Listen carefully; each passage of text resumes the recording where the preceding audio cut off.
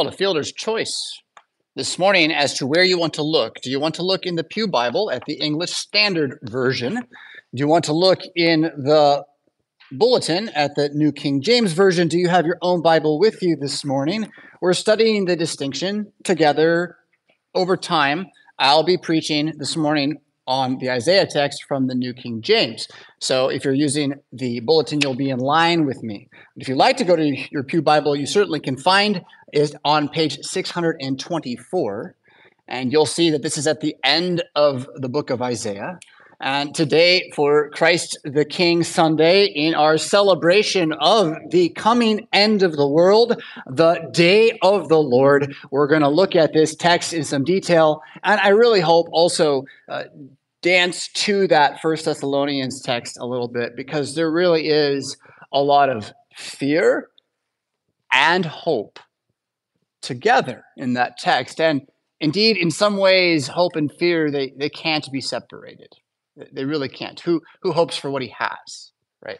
So we'll get into that a little bit here under the theme again of watch, and that this is good news, that Christ our King is coming. All right, so one more piece of prequel here. Most people think that Christianity is about how when you die, you go to heaven if you believe in Jesus, and you go to hell if you don't believe in Jesus. And they're mostly right. Like, that's 80% right. It's just, there's more. There's more, right? And that the word hell actually maybe better means where you go after Judgment Day, and you just kind of, I don't really know. It's not good. It's bad. They call it Sheol, and it never gets expanded on from that, okay? Where you go if you're not in Christ. But when you die in Christ, you're with Christ. You're at rest in Christ. He's in heaven, so you're in heaven.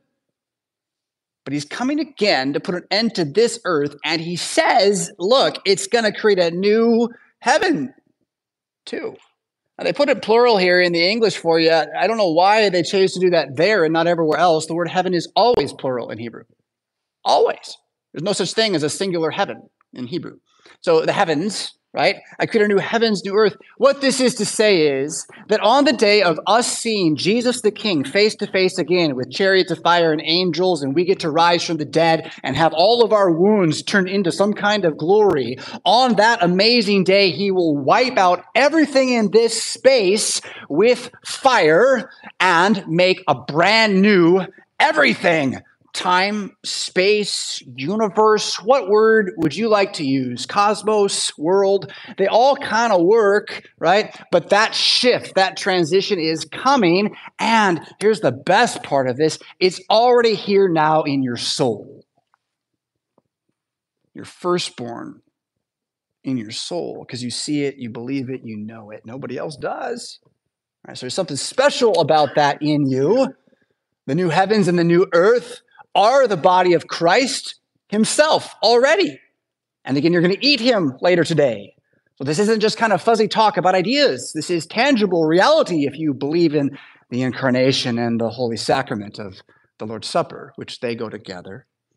But now to the text, okay? That's my prequel. To the text. Verse 17 of Isaiah 65 says, "For behold," which hina in the Hebrew just means like look, pay attention now. Something special. I create, okay, well, that's like the first word of Genesis right there, right? Almost as a first word for us, but it is a primary idea here. So he doesn't do this all the time, create. He did it once before. Now, I create new heavens and a new earth. I just talked about it, the whole cosmos, everything. This planet, which is the center of the universe spiritually, whether or not cosmologically and mathematically you can even talk about that, well, we'll leave that for another time. Do believe you live at the center of the universe. Jesus died and rose here. Nothing matters more. Yeah, but a new one's coming. This one's going away. And the former, this one shall not be remembered nor come to mind. That's interesting. In that, John will say in Revelation that the smoke of her fire will go up forever, and that we'll walk by it and kind of rejoice. Oh, look, the fires of hell. Hallelujah. So somewhere between those two passages, both of these prophets are trying to give us a glimpse of what we cannot imagine, which is perfection. A world without shame, A world where all fear is directed to righteousness and feels really good. A world where pain is actually kind of like, all right, I'll take a little, give me some. If that's what today is, more, Jesus, please, let's climb mountains and things, right? That world is coming, and you won't look back at this world and want to be here or regret having been here. Whatever echo shows forth in the scars of Christ's own hands, that we can't forget what he did, right? It will all be joy. It will all be joy. And that's what he's getting at through this whole thing. And we're going to run into one other little passage that's going to be like, that's weird. And again, if you understand, he's trying to paint a picture of what we can't imagine. And so just let it be that good. And then don't worry about like the nitpicking that the scoffer and the skeptic of the modern mind can do to it. Because we can't. We can nitpick everything. Yeah. We're all a dream. And are we even here? It's college, right? But verse 18, be glad and rejoice forever in what I create. So right now, already, you may know that what is coming is better. What is coming is better. I don't know how many of you know, I don't want to say his name is it's online, but you do know a gentleman named Tim, older gentleman, longtime member, loves his Packers. Maybe that fills you in. He comes Saturdays normally. And he's always a little concerned about the goings-on the planet. And I am too. Honestly, I pay attention enough to be concerned about the goings-on the planet. And last night we commiserated like brothers at a bar almost over like if the man pushes the button and all it goes up in fire. And the joy of it was immediately, if it all goes up in fire, like we're in heaven, man. Like it's better that way. This is good, what's coming. Death is rest, and everything else is life growing. Huh? How bad could it be, even today, if they crucify it? That's what he thought. That's what he knew. That's why he did it for us. Yeah. I create Jerusalem as a rejoicing. Jerusalem in this text is just a key word for heaven, right? It means where mankind will live near God. And imagine it as a city is my favorite way to do it. The prophets do it all the time. I'm just not going to be legalistic about the way I imagine things I can't understand, like paradise. Right? But I'll certainly share it with you. And I think that's what J.R.R. Tolkien is doing when he writes in The Lord of the Rings about the city of Gondor. If you would like to see an imagination of what the return of the king looks like, there's a book called The Return of the King. And it's fantasy, but it's about, oh, wow, the king with healing in his hands. Whoa. I mean, that's that story and this story. And that's why The Lord of the Rings has endured, is it's a confession of Christ as a parable, right? In many ways. But even so Jerusalem here, the city, is where we're going. What's the perfect city to you? What does it look like? What would the streets be like? Where would you walk or would you drive? I mean, just let it be good in your imagination for a moment, right? That's what's coming. Nothing's getting lost here, not for us. I will rejoice in Jerusalem. That is the pleasure of God just going to be poured out upon us. Joy in my people. That is, he's going to comfort us to all end. The voice of weeping shall no longer be heard in her, nor the voice of crying. And if you've shed tears, you know. And if you refuse to shed tears, you kind of know too. Right? Tears are necessary for dealing with the chemistry of our terrifying lives. They are a release within the endocrine system of your body to allow adrenal systems to reset after fight or flight. So it's important that we cry actually as humans, and Jesus did weep, but it's going to go away. And if you've cried enough, you're kind of like, all right, sure. I get the bittersweet of cry, Jesus. It's good. And we should do it together here, but the day that's coming, no bittersweet crying. Just sweet song. Just sweet, sweet song. That's the jump he's trying to get us to imagine, okay? I don't know. Will there be tears in heaven? If Jesus gives us holy tears in like the 3 billionth year and they do a new thing, I'm not going to say, well, you said, it's not what this is here for, right? This is here to inspire us. The next section is where it will get a little, what's going on? So now we just told we're never going to cry. So no more shall an infant from there live but a few days. nor an old man who has not fulfilled his days. That sounds good. But then, for the child shall die 100 years old, and the sinner being 100 years old shall be accursed. I thought death got conquered, right? It's like, wait a minute here. So my baby's going to die at 100 instead of at, 3 months or a year and a half, right? How's that better? And, the old man will finally die, and then we have the sinner. How's the sinner even there? And we're in paradise, right? Why is there a sinner? I thought we couldn't fall after this, right? So you can get into all sorts of trouble with this verse. And let me first off say, this verse is confusing as get up in Hebrew. And so don't put too much on it in English, all right? And I'll give you a couple answers here that you can take. I think I have 3 of them, if I can, again, remember all my notes. But the real thing to do here is to remember we have a principle as Lutherans, and our principles are there because they're wisdom that work. And one of our principles, Scripture interprets Scripture, right? A sub thought within Scripture, interpreting Scripture, is that you let what is clear tell you about what is unclear. You don't go to the unclear and then get rid of all the clear stuff with it, right? That would be stupid. That's what a lot of preachers do, by the way. You got to listen carefully. It's good with context. Go through line by line, not one verse here, one verse there, right? Dangerous stuff when they start doing that. Again, so what could you do with these verses, in fact? Golly, some real damage if you wanted to be evil about it, I think.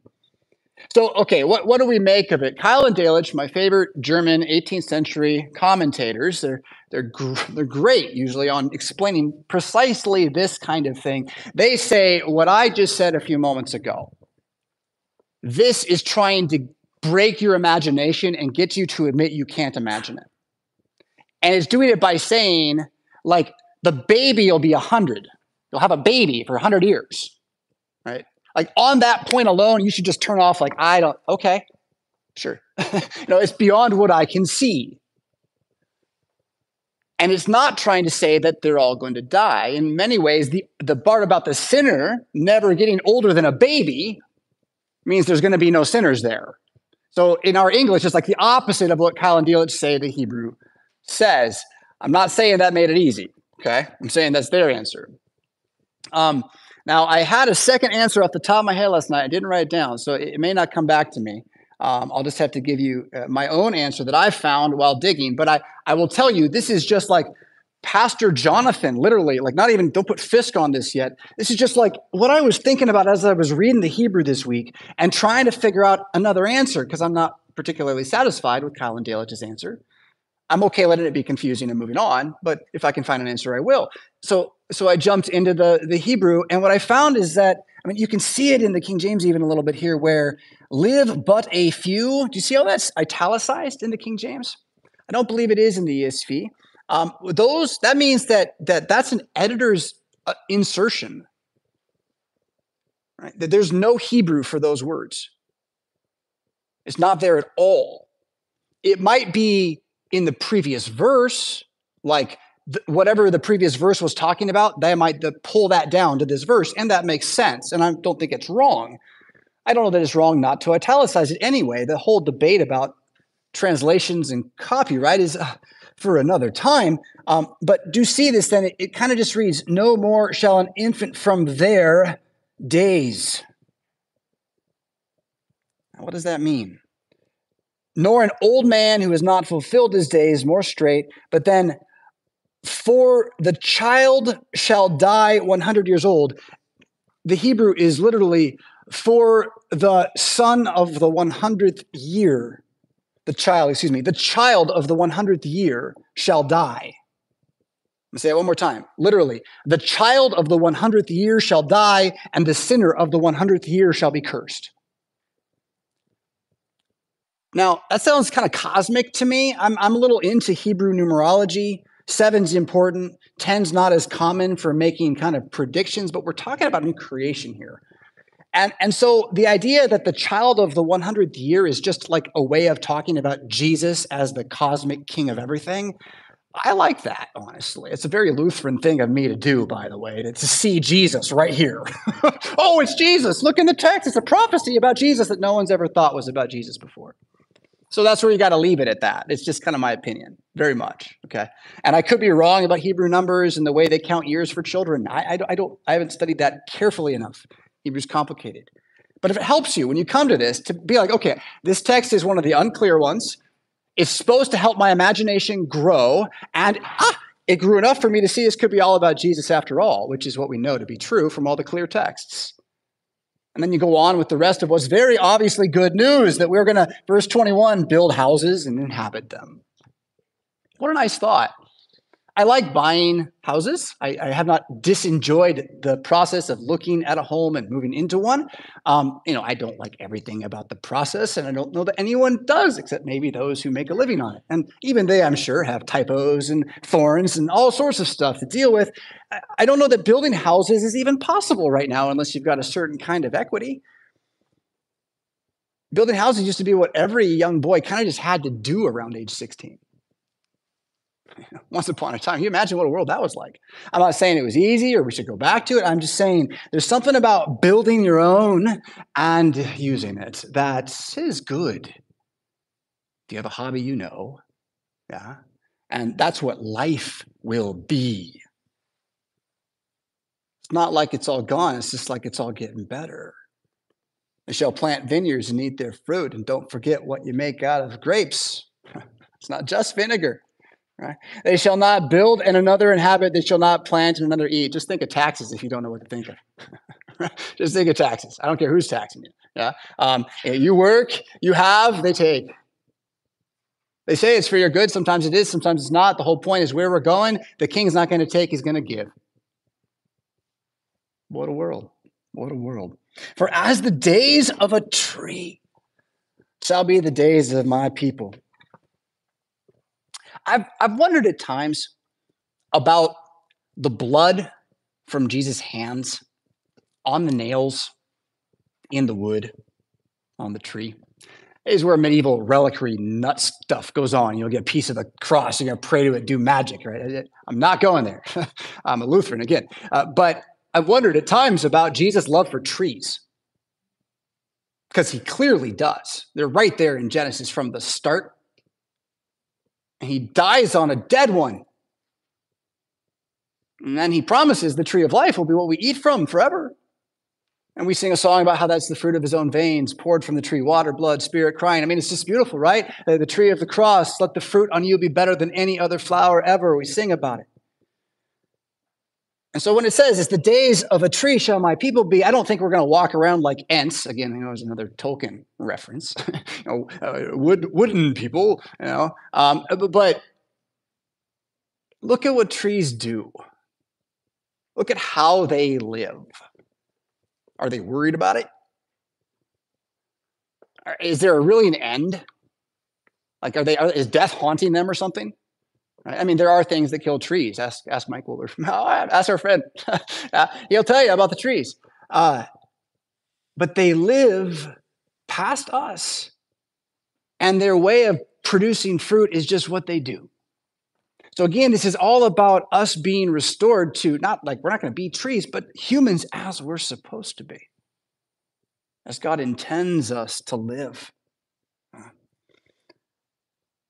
My elect, he says, we could spend a lot of time on election. We won't today. But my elect shall long enjoy the work of their hands. Again, to see that your hands are God's gift to you. And in this age, other men will come and try to make you use your hands for them. And I don't just mean, in families, but that too, like that's how it always is. There's an authority, and the authority says, your hands now this way. And duty is to do with your hands what the authority says to do. Right?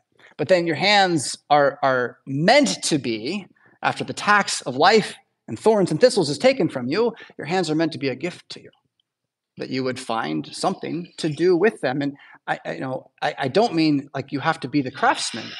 I know a number of you knit, right? Not my cup of tea, but like it is for many, right? And to believe there's nothing wrong with this, that this is the gift of God to your day, yeah? To know your hands can act and be. You're not just a spirit inside a robot. Right? You're here. Verse 23, they shall not labor in vain, nor, so Ecclesiastes, passes on, right? Nor bring forth children for trouble. Now you got to run that through Jesus saying we're not going to bear children in those days, and we'll leave that, reconciliation for another time. But they shall be the descendants of the blessed of Jesus Christ. I mean, just hear it as the name of Jesus on you right now. If you are in Jesus Christ, then this is about you. If you hope in Jesus Christ at all, this is about you. If you've ever confessed his name and you want him to be your Savior, this is about you. It's not a maybe. I just said election a moment ago, and we're not going to debate the how and the why, but the end all of it is you don't get a choice. He chose you, and he still will. He's calling, gathering, enlightening you.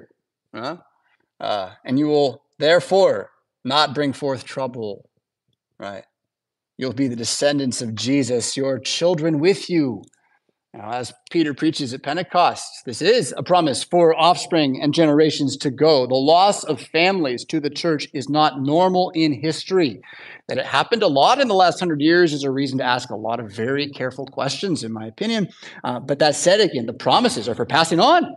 They're for giving down because they're more powerful than the things of this age. They will last longer than the things of this age. Verse 24, it shall come to pass that before they call, I will answer, and while they are still speaking, I will hear. Okay, so right there, I want to rewind a little bit and reemphasize that all of this is here already in your soul, in your faith, okay? Through your trust in Jesus Christ, this new heavens and new earth is already here. So it's not just that in paradise, when you call, he will answer. Although I do like the idea of, may I have a cup of coffee, oh plant machine of coffee making, and the creation brings it forth that moment. I mean, that's a great idea. I love that. I call to God through the creation because that's the way we're made to exist. Great. That's the future. Whatever. Imagine it, yeah? But right now, it's true right now. That before you go, Jesus, he's already like sending the answer.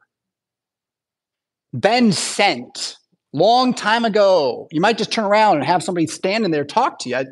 It has happened to me. Not a lot, but enough that it's worth calling upon the name of Jesus because, in fact, in this age, the kingdom has already begun. The new heavens and the earth are breaking in, or maybe we could say we are breaking out, and we're taking our children with us through the precious name of Jesus. To a place where, again, can you imagine it? The wolf and the lamb shall feed together. The lion shall eat straw like the ox. The dust shall be the serpent's food. They shall not hurt nor destroy in all my holy mountain, says Jesus. Pictures meant to tell you you can't really imagine it. And someone will have to say, but I can. I can see a lion and a lamb laying down. You've been raised in a world of talking pictures where we can fake everything. But I don't think you really can imagine being within 5 feet of a wolf and 5 feet of a lamb. I don't think you can imagine being within 5 feet of a wolf. Unless you've been within 5 feet of a very large dog that's being aggressive. I don't think you can imagine it. Just because you saw some picture somewhere, right? So again, this is breaking our heads is what the text is supposed to do. A lion with a lamb, it's going to eat grass. Now, go back to Genesis, so you can see it's kind of how things were, not how things are now, right? Things have changed since Genesis. But the promise is that there will be no hurt. I like that word. Because I think pain's going to be there. I'm pretty sure pain and pleasure are like, if you look at the science of how your nerves work, if you get rid of the pain in your body, you will feel nothing. Okay, so pain and pleasure are like the same emotion on a spectrum, physically. So, but hurt as an English word, it captures something the word pain doesn't quite capture, doesn't it? It's a little deeper than pain, really. It stays with you even after the pain's gone in some ways. And that's the distinction, right? So that where we're going, there's no hurt. It's always good where we're headed. And that's why then 1 Thessalonians, and feel free to hop wherever you want to hop to continue on, page 987 or otherwise. First Thessalonians begins by encouraging us to remember these times, right? This is what's coming. Concerning the times and the seasons, brethren, verse 1, you have no need that I should write for you yourselves know perfectly that the day of the Lord so comes as a thief in the night. So right there, everything I just said is kind of like, oh, we assume this, and you're not going to see it coming. Whatever's going on the news cycle, whatever the local cable networks are saying, whoever the great man that is next going to ruin or make everything work is, we're not going to see the snap of the end of time coming. And it helps to remember this principle of refraction or echo, that what God does big, he tends to do small too. And so rather than think about, well, let's see, the end of the world, is it coming? Let's just talk about, you're not going to see your death coming. Really not. Even if you're lying in the deathbed, you're not going to know when the last breath is.